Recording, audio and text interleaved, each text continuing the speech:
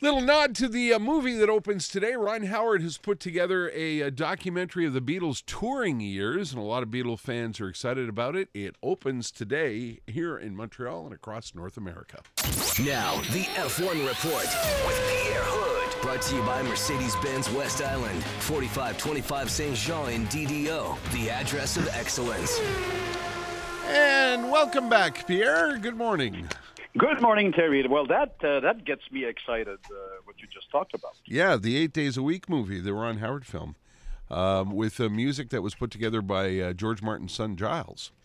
Wow. He did the soundtrack for The Beatles' Love in Vegas, which is that's right. is really a terrific soundtrack with a different mashup of different Beatles songs. So if you're a Beatles fan, it's big news, Pierre.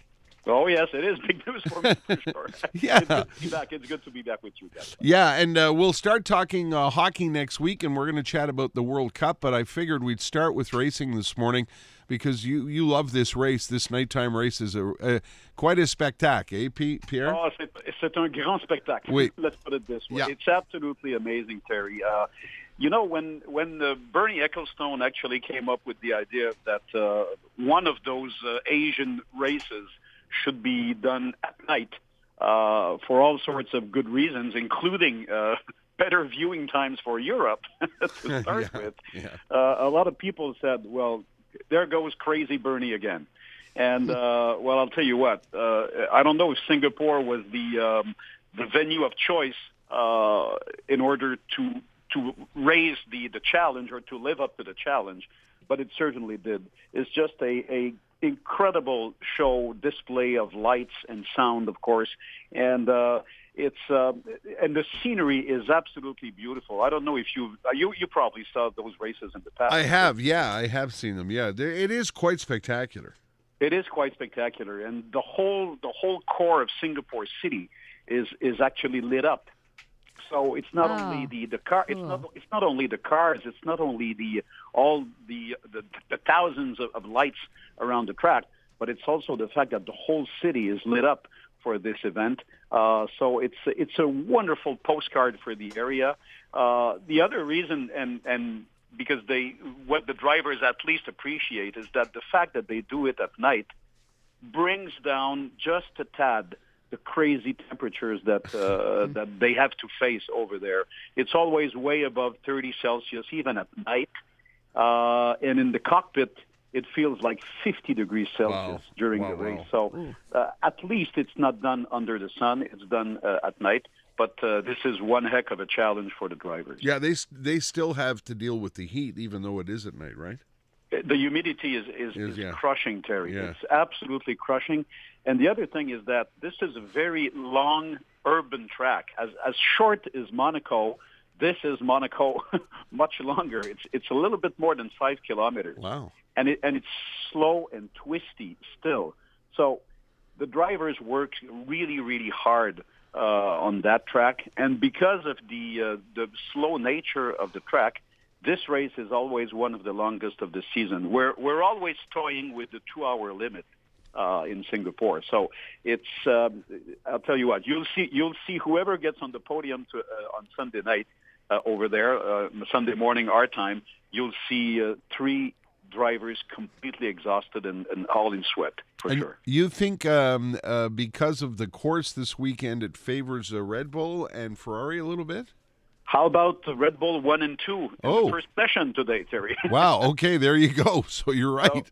So it's Verstappen 1, Ricciardo 2, Vettel 3, and then we've got the 2 Mercedes 4th and 5th. Now, mind you, Pirelli has brought the softest portion of the 3 compounds. So all the best times were done by the 3 top drivers today were done with the ultra soft compound, which is very efficient on this twisty and slow type of track. Mercedes decided to test strictly with the hardest of the 3 compounds, the soft compound. So that could probably explain the gap that we've seen in the first practice today. But at the same time, because, and as you said rightly so, because of the nature of that track, we could possibly have a Red Bull winner on the podium this weekend. If Verstappen wins, is he even allowed to drink champagne over there?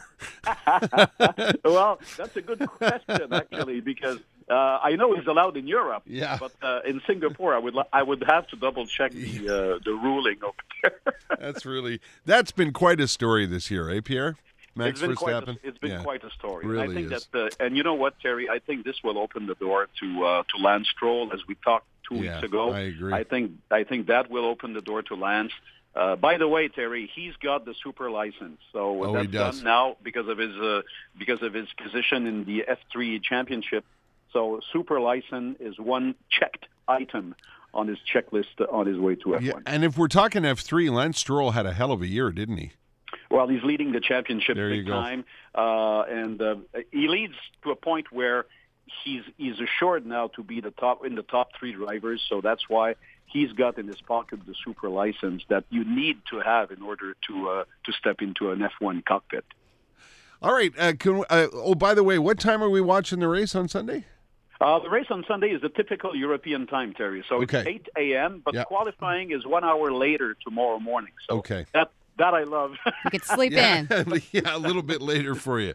Hey, so we're 8:52 on the air tomorrow for qualifying. The party starts in Toronto tonight for hockey. Let's just quickly talk about the World Cup, because I think you are as amazed as I am by the Canadian team. This is a dream team like no other.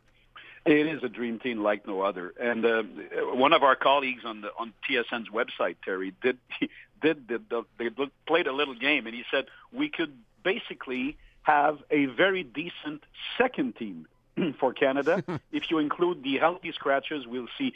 In this coming World Cup, and the players that were not even called to play the game, to play the tournament. So there's no equivalent in the 7 other opponents in terms of depth, in terms of talent, in terms of when you're close to have Ryan O'Reilly and Claude Giroux healthy scratches.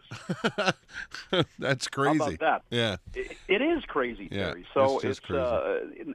Now the thing. I think Canada can be its own enemy, because the pressure is going to be building up, of course, because all the games are played in Canada. They're all played in Toronto.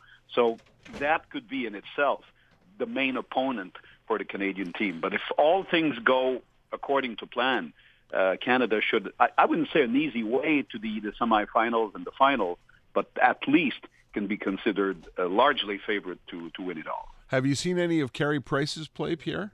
Yep, I've done. And I've watched from Tampa, because we had the preliminary round. The games on TV here, and I'm reassured with what he's done. Now, I don't think he's up to his shiny material that we've seen 2 years ago. A little bit of rust. A little bit of rust, and it's you can see it in the lateral movement that he's so good at. But at the same time, he's shown a lot of ease, a lot of strength, and he's shown enough to say, well, his recovery is on the right track. So this is his job to lose, because I think that Carey Price will be Canada's number one goalie when they play first game tomorrow against the Czech Republic. All right, well, listen, have a safe trip home, Pierre, and we'll talk about the results of the Grand Prix, and we'll begin to talk hockey on Monday morning. Yes, we're going to be starting our own season, and that's all. Yes. I'm really looking forward to a new one with Heather and you, Terry. As are we. We're thrilled about it, Pierre. Thank you. Well, thank you so much, and we'll talk on Monday. Okay, bon voyage. Merci. Have a good one. Okay, Bye. See you later. It's coming up to 8:33, the return of Pierre Hood with the Habs Hockey Chat. Weekday mornings at 8:20. Ça commence lundi matin. We're pretty excited about that.